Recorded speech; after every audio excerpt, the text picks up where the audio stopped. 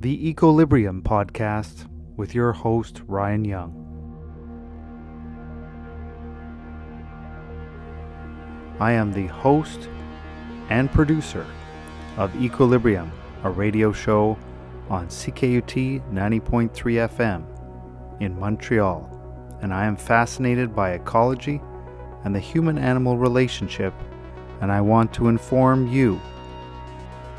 If you're an environmental activist, scientist, or just somebody that is concerned about the future health of the planet's ecology, this is a podcast for you.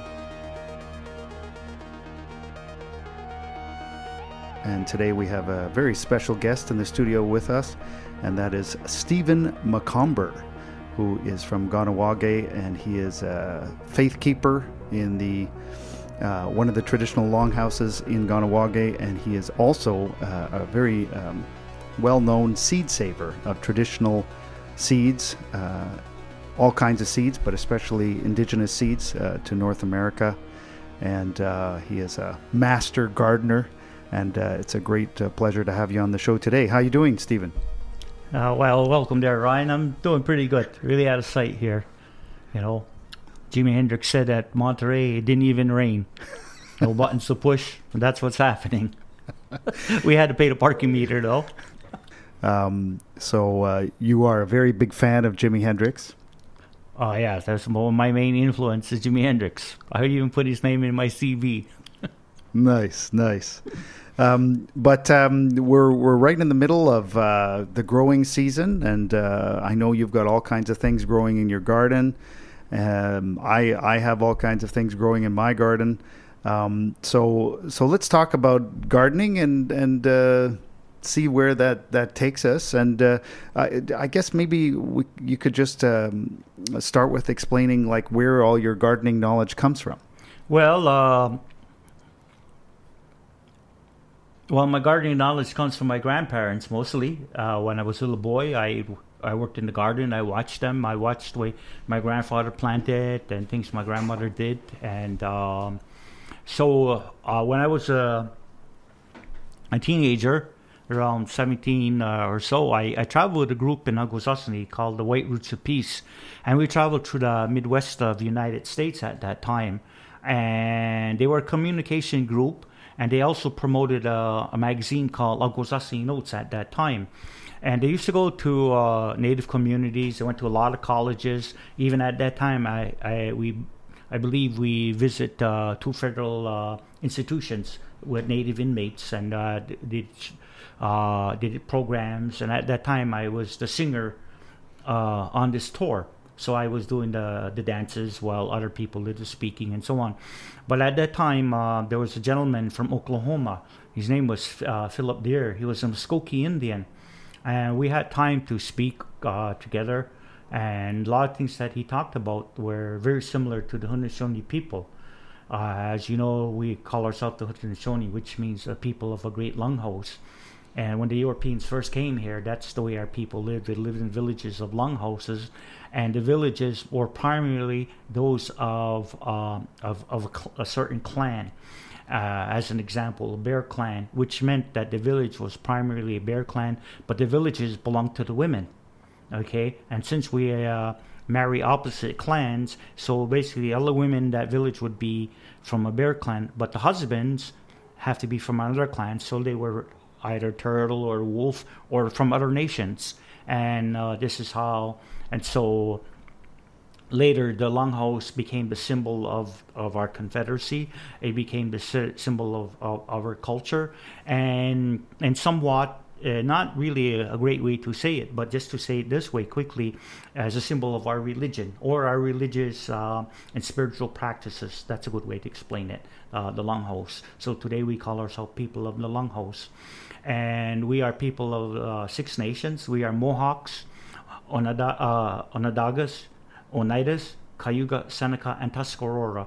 And our traditional homelands are southwestern Quebec, where we are in Quebec, near Montreal, all central New York State, all the way to western New York State, right to the Ohio Valley, and southwestern Ontario are the traditional homelands of our people.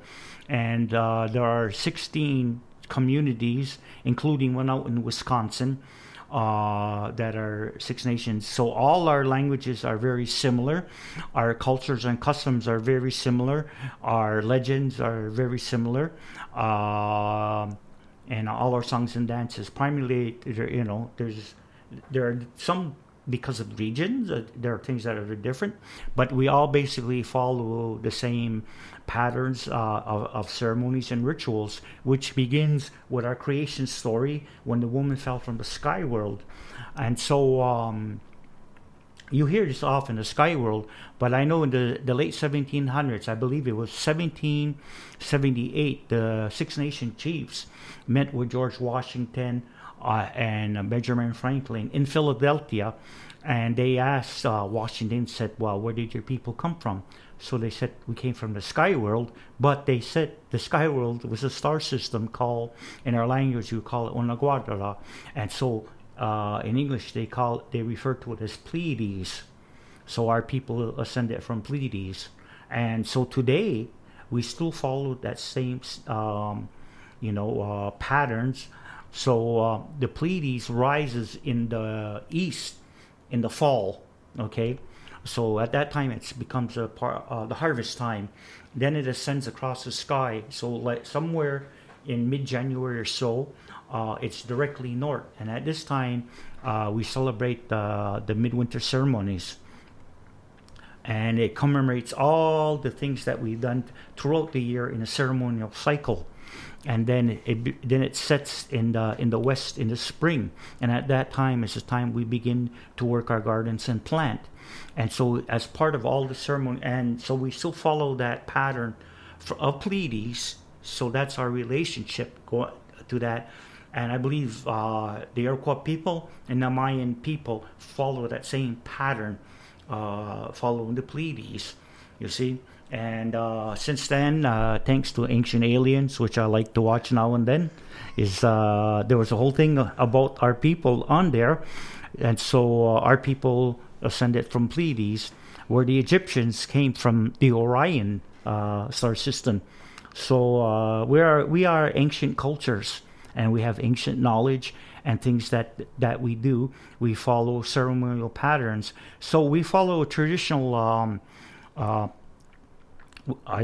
lunar calendar made up of 13 moons. I didn't bring my turtle, but you look on the back of a turtle, there are 13 plates representing the 13 moons. And on the side of the turtle shell is 28 little plates. And so you divide a month. So a lunar month is made up of 28 days, made up of 4 parts of 7 days. So it commences with a new moon. So the phase of the new moon lasts 7 days. So the next part, which I learned later, is called wax on. Thanks to Mr. Miyagi. From the Karate Kid. The Karate Kid. And wax on and wax off. But you never sand the floor, I tell you. Okay? So I really like that. And I talk that way a lot because people remember that. I remember I spoke in one conference and I talking about wax on and wax off, and this guy really liked it. He said, I remember now things because you said it that way. So as I begin to do a lot of speaking and lectures, I find different ways, and then you got to make it a little bit lively. So I don't think I'm a boring person.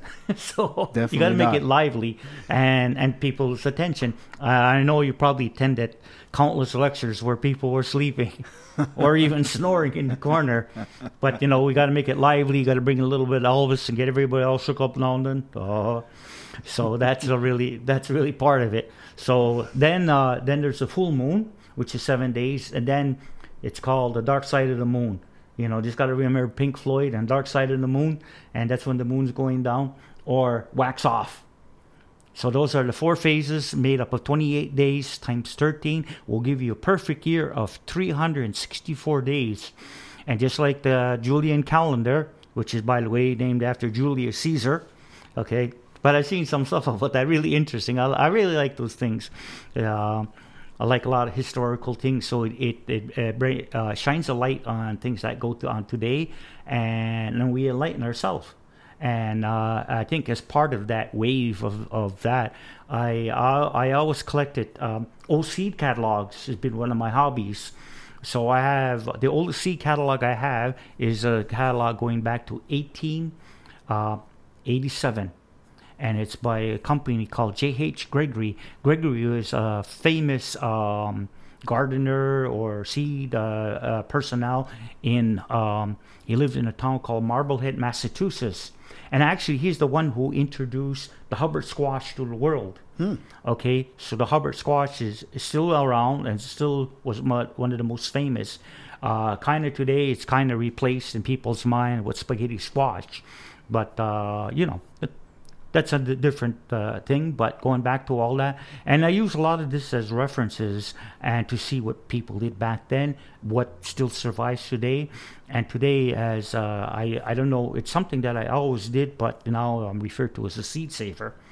Which is fine. There's labels to everything, but at the time, it's something that I did, something that I live, and I continue to do, and because it's been part of me. And since I was a teenager, traveling with the White Roots of Peace, one of the grandmothers in the group would always talk about a story, and it would say that, she would say if she had to address the world leaders, and she would say, "Okay, Mr. World Leaders, now." After you cut down the last tree and you caught the last fish in the water, only then will you realize you cannot eat all the money you have in the bank. And look at what's going on in the world today. I listen to the radio quite often, and the prediction is there's going to be, high costs of food, but that's going to be attributed to because there will be shortages. And this COVID, no matter what you say or whatever, if you believe in conspiracy theories or not. But a gentleman told me about this over 40 years ago, and right down to the wire, many things are happening, and it comes down in the end about, I guess, maybe controlling the masses of people. And how would you do that? You have to have a virus. So in this theory that I heard 40 years ago, it said they would create a virus, and all they talk about is this thing was made in a lab in Guangzhou, China, or something like that. Maybe I'm not saying it right, but you understand what I'm getting at.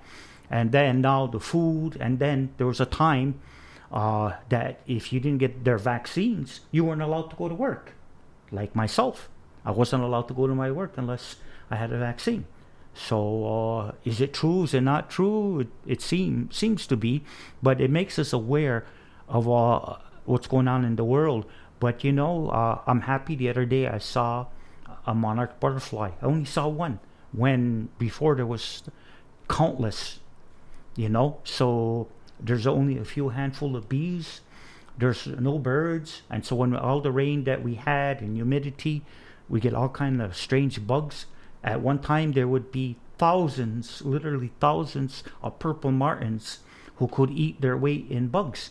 Now, I see one or two purple martins. The lines, the telephone lines used to be full of sparrows, swallows. There's nobody. So what is the solution? Roundup. And if it's not true, it's part of conspiracy theory, my friend. Every little store you go in, right in the doorway, there's Roundup. Little hardware store in the middle of no place, there's Roundup. So I don't know. And they use it extensively. It makes you think. It just makes you think.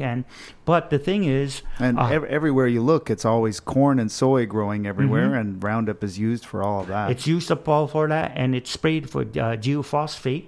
And this has been linked to a lot of environmental changes. And I did an opening ceremony here in Montreal in 2017, I believe it was, right over here, as part of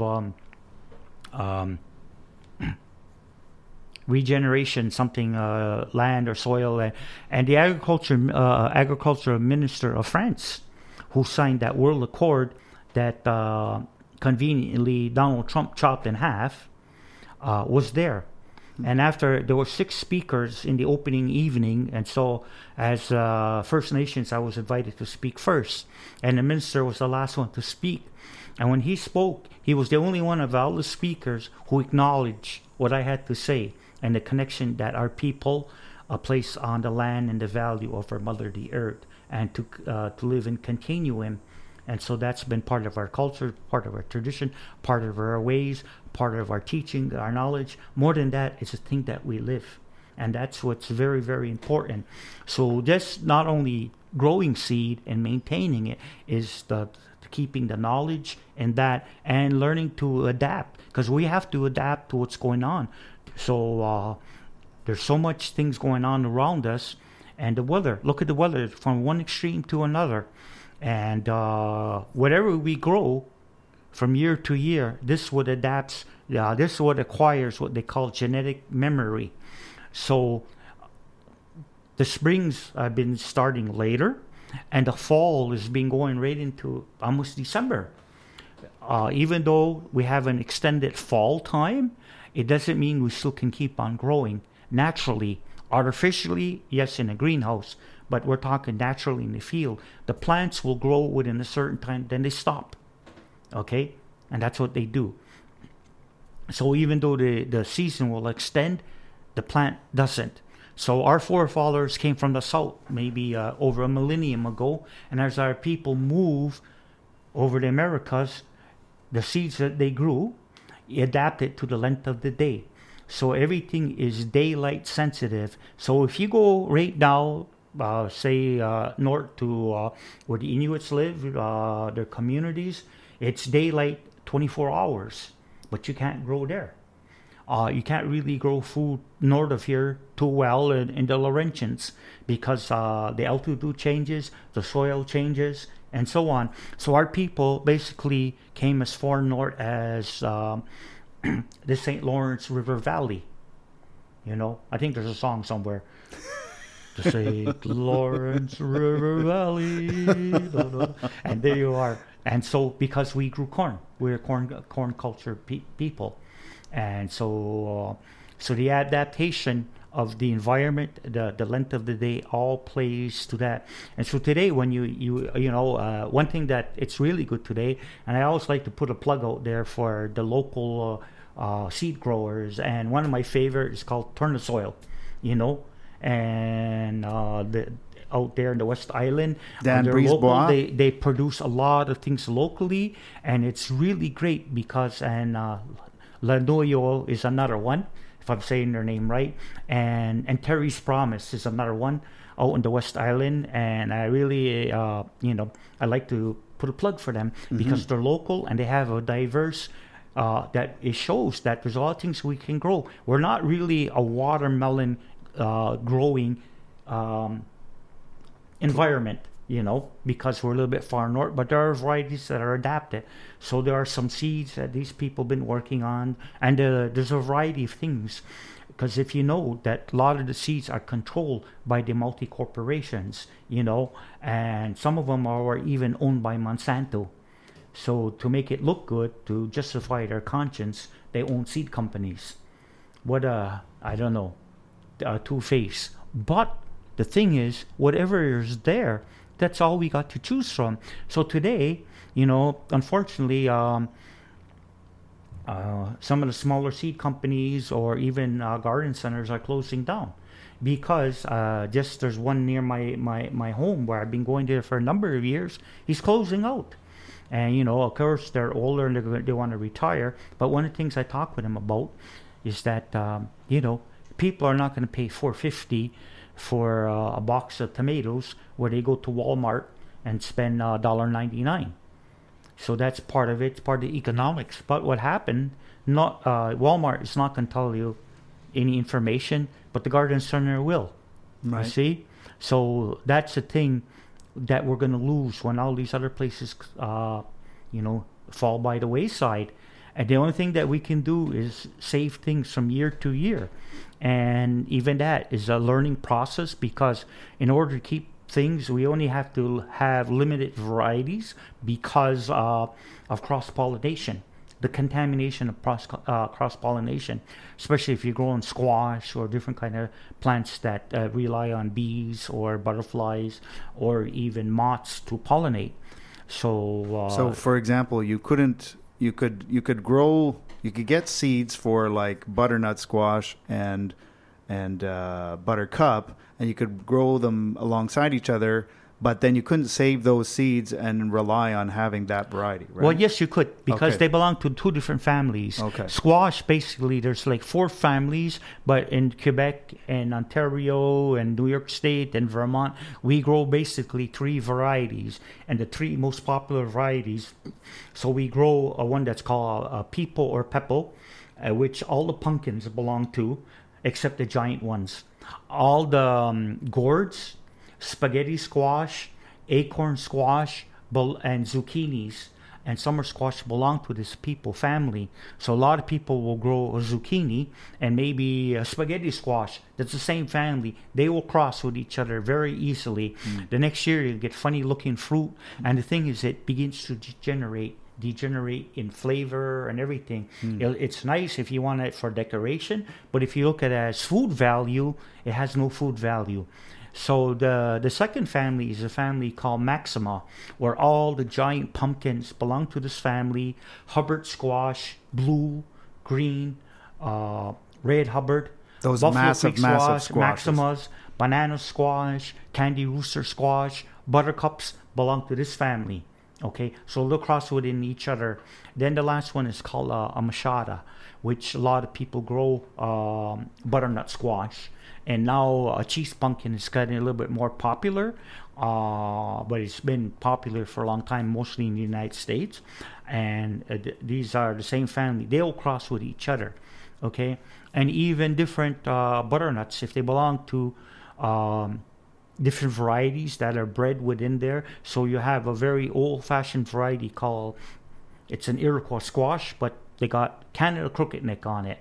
And the modern butternut squash is bred from the Canada crooked neck. But if you have a butternut and crooked neck, they'll cross with each other. Okay, and there's another one called Marquis de Provence. Okay, this is another one that's a very nice squash, but it belongs to the same family. So they all cross with one another. So either you grow them in isolation or hand pollinate, or just grow one of those varieties. And that's it. But if you want to start doing things about learning how to keep seed and that, there's a lot to learn, a lot to enlighten yourself.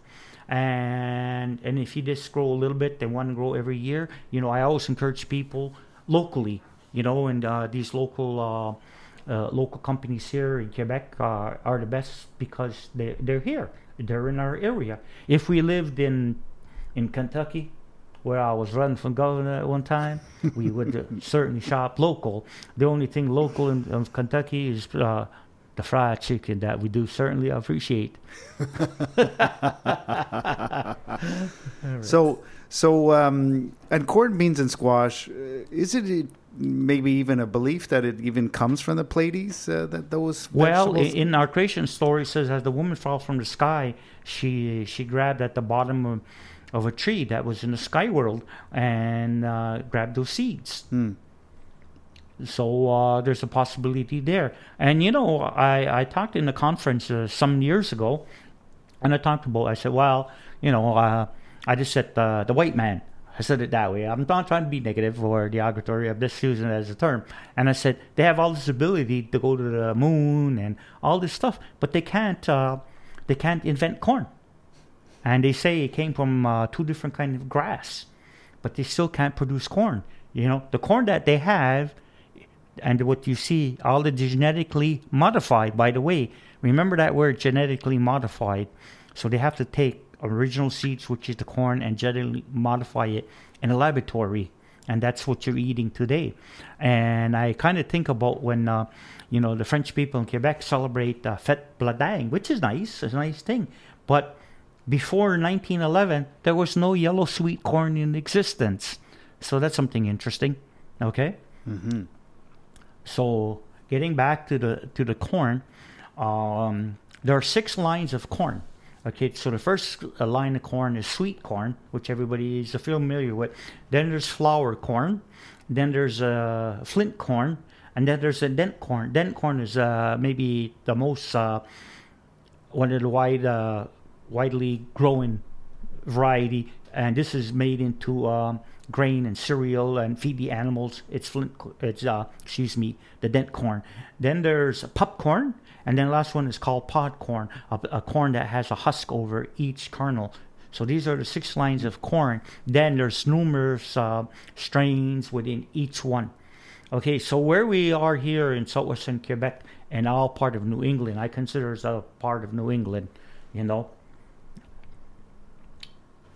Even though I follow our gracious father, Mr. 14, Louis XIV, King of France. You know, I really like the King of France because he gave us our land in Kahnawake, by the way. It sounds funny, but there's a plaque in Kahnawake. He gave us this beautiful land that was already ours.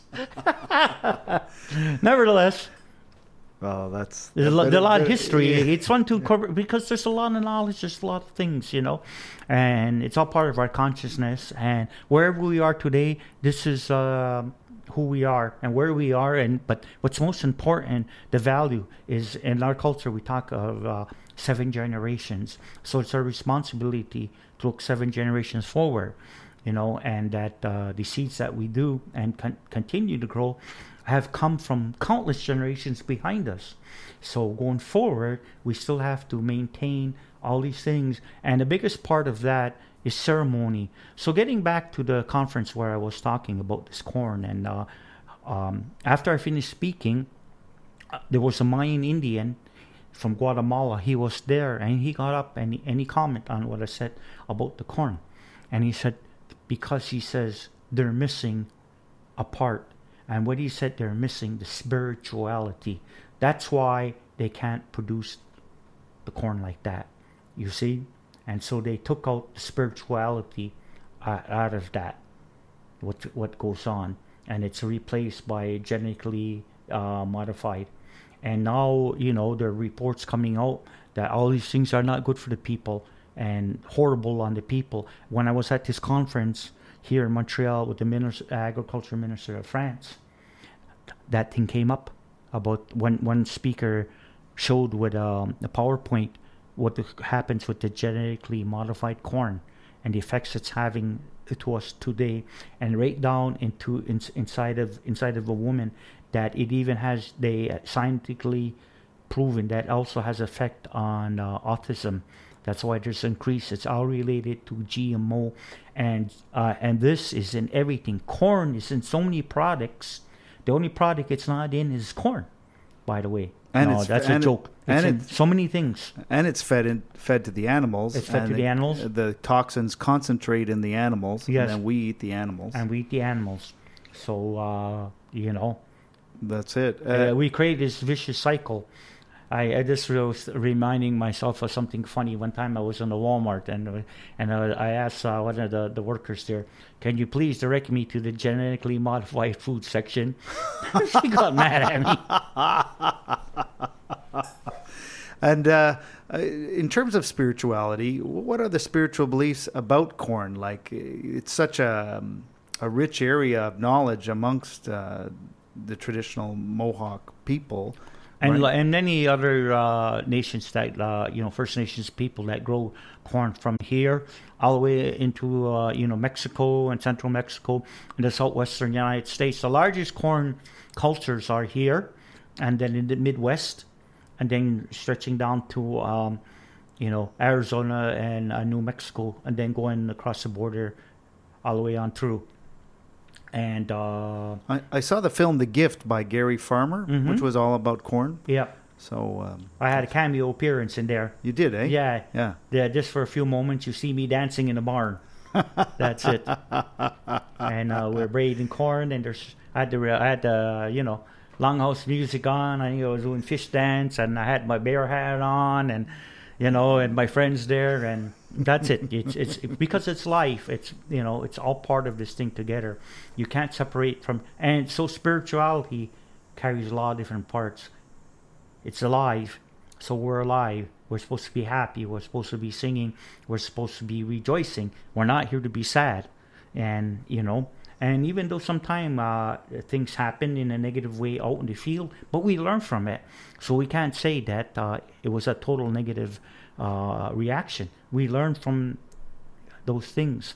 So if we say that was a mistake or something didn't happen good, what was it that we learned from it? And that's something that we learn and we teach ourselves. And then we use this to share this information with others. So as far as, so it always begins with ceremonies in different communities. So just before the COVID started, in February 2019, I was invited to Mexico. So I was invited to a corn ceremony in the village, and I went. And when the ceremony started, all these women came in dancing, and they were moving their feet like a shuffle. And I was, wow. When I saw this, so after the opening and all this, I was invited to speak. So I had an interpreter with me, and that's the very first thing I talked about, the women dancing. I says, in the Longhouse, the women dance very similar. We have a dance that it is called women's dance, but that's not really the proper name. Because, it's actually called asida garanye, which means they're grinding their feet. And what this represents is that the women are covering the sacred seeds of life, which is the corn, with their feet. And in Mexico, that's how they plant. The old man comes along with the burro, and he makes a row, and they drop the seed, and all the young girls cover it barefoot with their feet. And that it symbolizes that. And so the women in the Longhouse, when they're dancing this, that's what they're symbolizing. Their feet is covering the sacred seeds of life, which is the corn. You see? And the corn is, we call part of three. We refer to them as three sisters, but in our language, we call the whole package, we call it Jonhekwa or Jonheko, and it means what supports our life. So it's not only corn, beans, and squash, but then it also includes sunflowers, it includes tobacco, and it includes strawberries. You see? That's what it includes. So in Mexico, they do have their gardens, which they call Three Sisters, but then they also they don't refer to it that way. They refer to it as milpa, so which includes amaranth, sunflower, and other kind of melons, not only squash or pumpkins. So those are the similarities, but the thing is, it's a connection to our mother, the earth, which is important, and to maintain this knowledge. And so today we're labeled seed savers or seed keepers, and that's okay, so people understand what goes on. But there's a whole lifetime, there's countless generations of genetic memory that's implied in everything that we do, and the maintenance of our ceremonies in the longhouses or wherever the people will gather to maintain those things are all part of it, because you can't have one without the other. I know the government likes to separate church from state, which is good now because of what they did in the beginning. Everything was controlled by the church, and today we're witness with the Pope that this was true. The things, and those are part of the atrocities that did happen to our people. Whatever way you want to look at it, positive or negative, something that did happen. Our grandparents are survivors of residential school, and that comes to part of it too. Often when I'm asked to speak and I talk about planting by the moon and so on, when I want to learn earlier, I would ask older people, and they would say, "Yeah, we planted by the moon," but then which part they didn't really know. So in the beginning, I got out there and I said, "Blue moon of Kentucky, you keep on." Well, that didn't work. Then I got into Ozzy Osbourne, "Bark at the Moon," and you saw all the colors, and my corn got a little kind of wild. But then later I found out, this is the way it works, and why some of that knowledge was withheld because of residential school. Right. The effects. A lot of our grandparents were ashamed to that, and some of that memory and stuff was forbidden. Actually forbidden. There's so many things there. So when you want to talk about also truth and reconciliation, how can you reconcile without really understanding what the truth is? And it's not to hash out things that happened in the past. It's to understand and maybe not to let those things that happen in the future. We hear that from the things that happened in Europe after Second World War. That people should understand what happened so we don't repeat history again. And the same thing for First Nations of Canada. It should be noted, there's a history there, and but the answer people are looking to, they turn to the First Nations, because they've always been close to our mother, the earth, and nature, and so on. and agriculture and these things are all been a very strong integral part of our identity. And the Canadian government, my understanding is that in the beginning of the reserve system, they forbid Indigenous peoples to sell their farm products to the wider public, right? Yes, that did happen. Yeah. Yes, because and there's a lot of documented. I actually saw a documentary on it, how the people in Saskatchewan, they of course they came along and they killed off all the buffalo, which they live. Then they made them become farmers, so they adapted and they became better farmers than the outside farmers. And then what they did is then the outside started to complain. So what did they do? The government's answer, they brought in an Indian agent. And it happened in our community too, where people, weren't really allowed to sell their products anywhere. So they to each other only. Yeah. And to hold us down. There's actually a law where Native people were not allowed to be employed outside the community for more than 3 weeks. And up until 1954, we were considered non-human. Wow. Ain't that something? So this is part of the truth. It's not an exaggeration. And how can you reconcile if you don't become aware of what the truth is? And it's something that's an historical fact. And all the while, you were the real human beings, the only homely. Yeah, because we know where we came from. Yeah. But anyways, I don't want to get us to get too political. Yeah. But but it's all interwoven. The culture and gardening and following these patterns, because there are difficulties that are coming. I think a loaf of bread is like maybe $5 a loaf. I remember when it was 50 cents when I was a boy. We used to go to the corner, and get 50 cents and buy a loaf of bread and bring it home, and my mother made sandwiches and that. We get a couple nice tomatoes from my grandmother's garden, tomato sandwiches, the best, with Hellman's mayonnaise. Can't beat that. It's like called heaven on earth. A beautiful, juicy, nice tomato sandwich. And we're coming to that season, by the way, Ryan. So keep that in mind. Yeah, and eggs are going up. Mm-hmm. I think more and more people should probably start having their own hens, maybe. Yes, but hopefully the governments won't start outlawing that. There are actually places where people are not allowed to grow. If you have a garden in your yard, you could be fined.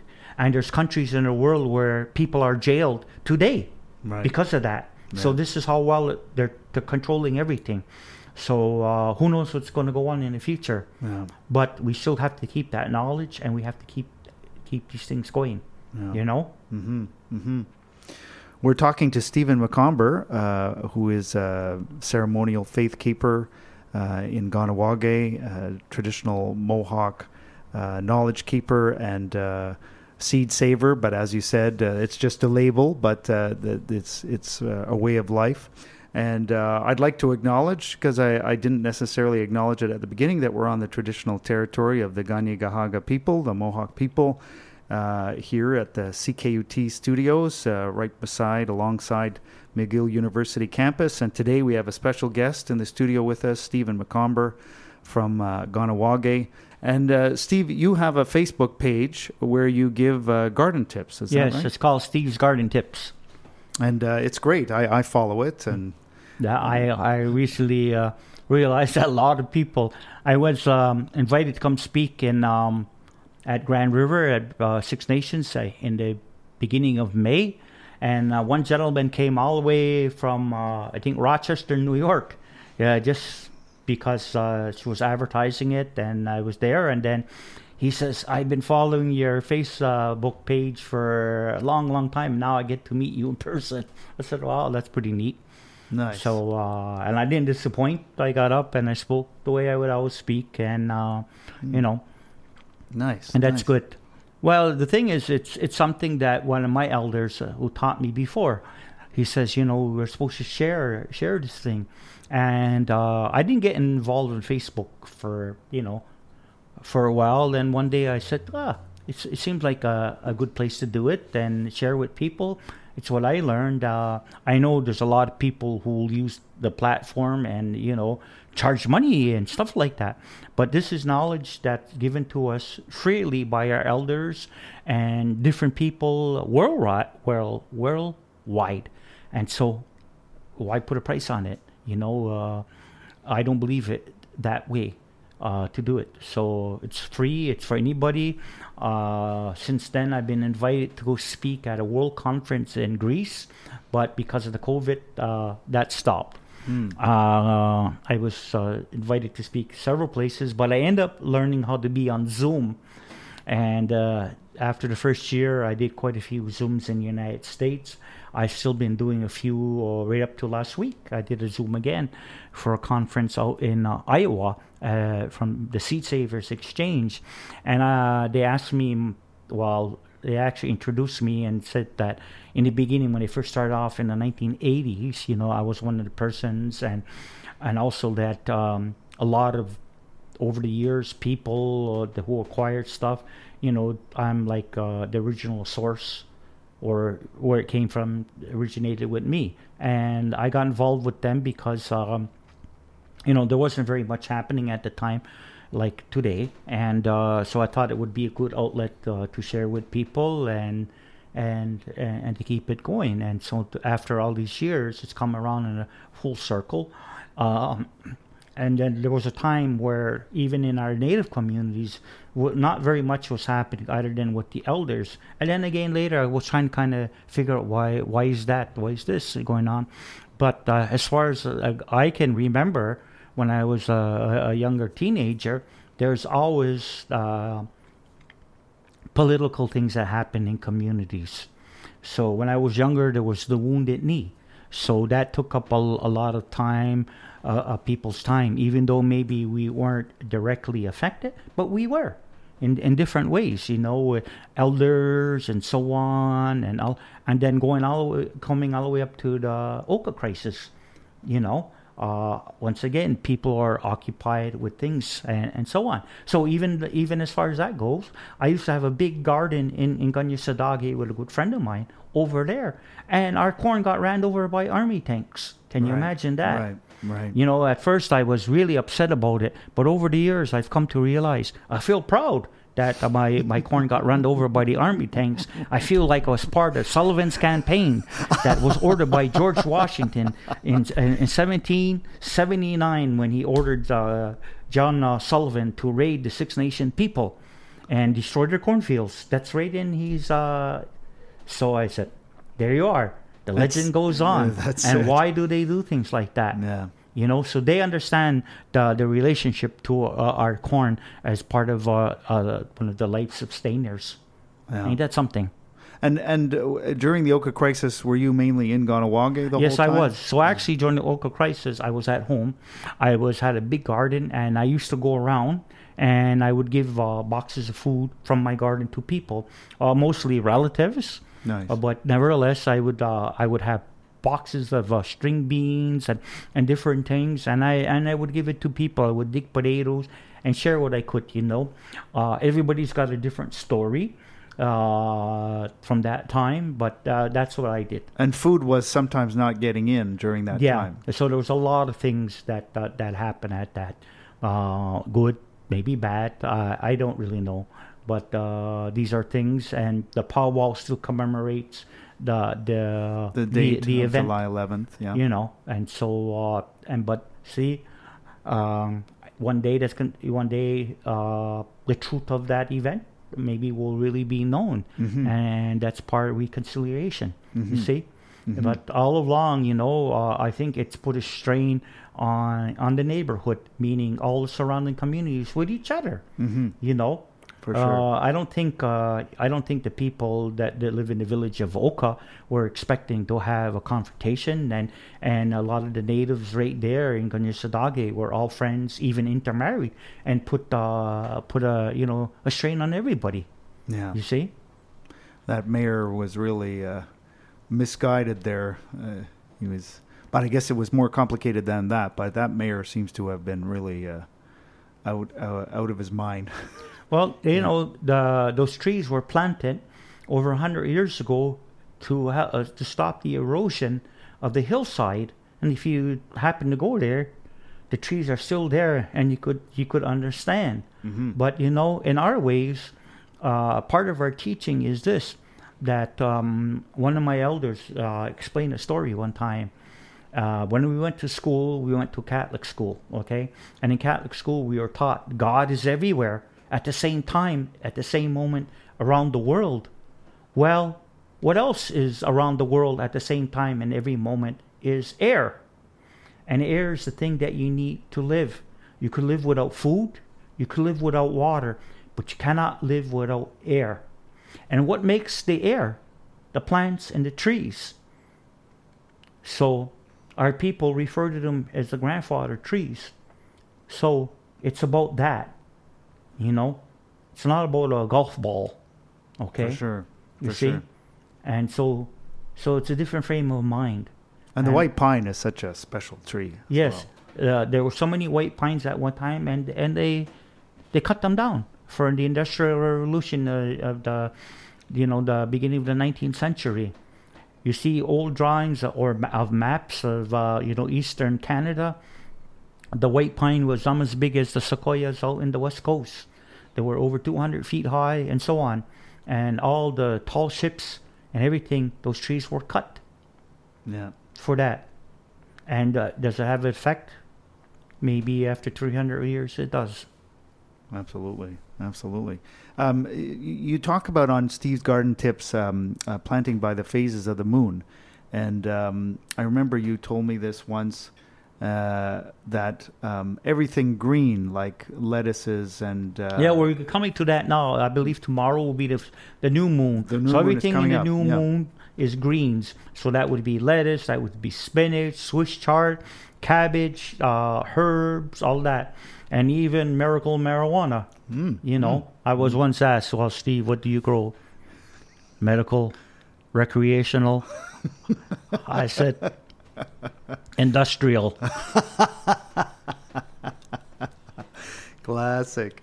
And then when it comes to fruit producing things like tomatoes, that's in the wax on. The wax on. Yeah. Okay. So, and I often get asked the same thing about, well, what about the greenhouse?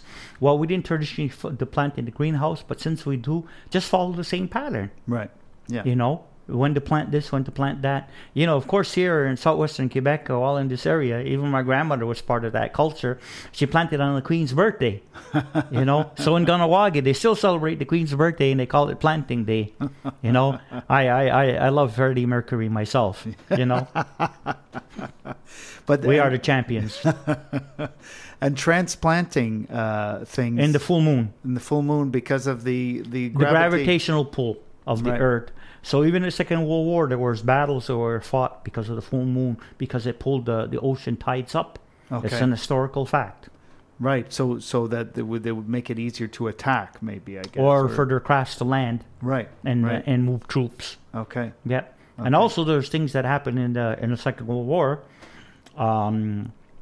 Because of embargo, the Germans themselves actually made oil from pumpkin seeds. And that's what they use on their army tanks. Just like a diesel fuel kind of thing, yeah. But they use the pumpkin seed because it doesn't freeze. Ah. And then the other thing, they were accusing the British of bombing them with potato bugs. So there's a little, trivial information. That's hilarious. And in terms of...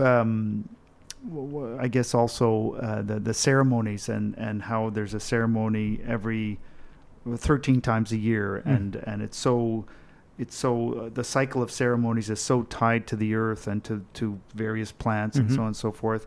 And what's the next ceremony coming up? Well, we just did string beans just now, so the next one will be what we call the sweet corn or green corn. In our language, we call it corn that's not ripe. So at one time, we mostly grew a corn that was full of milk in September, and so that's when the people begin to eat it. And then so later, when there was more of the sweet corn, people kind of adapted that. But the ceremony is called, I can't think of the name. But it refers to the corn being unripe Okay. And sweet corn is very similar to that. But see, sweet corn, after a couple of days, it begins to harden up. And so what happened, like traditionally or customarily, that, people went to shop on Saturday. Now the stores are open every day of the week. But then you bought the corn, and they put corn in the fridge and whatever, and then eat it on the Wednesday or Thursday, and the corn would begin to harden up, and change. You see, because even though it's off the stalk, it still continues to do what it does. So then they start to modify that corn and genetically. So then if you look in the seed catalog, it says SE. So it means, that's what it means. It means sugar enhanced. So they use sugar molecule that's inbred into the seed, so that the corn will be sweeter. Then I want to be able to sell my field before you, so I have to have a variety that's going to be ready before yours. So all these things, so now it's changed. And because of that modification, and that thing carries on through everything that we do, right down to the animals and feed, these are effects that are happening today. That's it. I mean, even the way that we've bred a lot of stuff, it's always to have more sugar in it, right? So apples and or that the apples from years ago were less sweet and smaller. I just seen something on that the other day, where they talked about the old-fashioned apples were smaller and different, but at the same time, some of them had nice flavors, natural flavors. So they refer to them today, if you come across them, they refer to them as antique varieties. So all the new modern varieties are bred larger, and then they're bred to be sweeter, and so on. But I did read a thing a couple of years ago. Some of the worst things for us are apples and corn, because apples are sprayed for different kind of bugs. They're sprayed so they'll be red, turn red before anybody else. This and that and everything, and we're ingesting it all. That's it. Yeah. We're running out of time, but I guess my last question would be, what's the main motivator in your life to keep doing what you're doing? Family and nation. And good friends, like my good friend over here. Randy Cross, yes. Randy Cross. He's in the studio with us today. How you doing, Randy? Good. Yeah. Good. I assisted him in a project, and I believe in what he did. And I don't think I let him down. And we've been working along really well together. And I encourage people and everyone everywhere to grow gardens. Grow them in your front yard. People worry more about having a nice, beautiful lawn. You can't eat the lawn, but you can eat a garden. So whatever you can do, if you can turn it over or put raised beds or build boxes, do what you can. And the flavor from the food that you're going to have is something that you're always going to remember. I remember years ago, I didn't have that much potatoes, but we ran out of potatoes in the middle of winter. And then I went to the grocery store. I got a bag of potatoes. My kids remembered. They said to their mother, they said, "Ista, what's the matter with these potatoes? They don't even taste good." Right. They could tell. They could tell. Yeah. So, and that's out of the mouth of innocence. There you go. So there you are. So it is true. So, I encourage you to get back, do what you can. You go around, I like to go around Jean Talon Market. I really like that area. You see some, these old guys, they got, one big 5-gallon pail. They got a beautiful plant in there, produce a lot. You could produce one potato plant in a 5-gallon bucket and get maybe 5 to 10 pounds of potatoes. So there's possibilities, and we could do it. It could be happen. When you talk about the green planet and so on, a lot has to happen to make that possible. But it's the knowledge, it's working together, and remember these things, and always be grateful. That's part of our ways. Our elders said in the morning, you get up, you thank your Creator that we're able to see another day. At the end of the day, to say thank you again that we had a nice day. And maybe we're going to be here again tomorrow. And that knowledge and this and all that, it's all part of the universal cycle, and it works together. And, and when you're out there, the spirituality is the feeling that you get when you see these beautiful plants. It's a feeling that you only can experience when it's there. And if you just even go to a market, even a market has a nice feeling. That's why these markets are crowded in the on the weekend. It has this, they might not be aware, but it has this spiritual attraction, and it feels good. I like to get up and sing a little bit of Elvis and feel like dancing. All right. Well, we're out of time, but thank you so much, Stephen, for being on the show. And you can follow him on Facebook at Steve's Garden Tips. And he is a ceremonial faith keeper in one of the traditional longhouses of Kahnawake, and he's a seed saver, a keeper of traditional seeds of the Kahnawake people and also other indigenous nations. And he travels all over the Americas, exchanging seeds with other indigenous nations. And it's been a great pleasure to have you on the show. My name is Ryan Young. That's it for Equilibrium today. You can follow the show on Facebook by going to facebook.com/Equilibrium CKUT Montreal. We have a little website called equilibriumradio.weebly.com. All the best here from Equilibrium on CKUT 90.3 FM. My name is Ryan Young. You've been listening to the Equilibrium Radio podcast. Have a great day.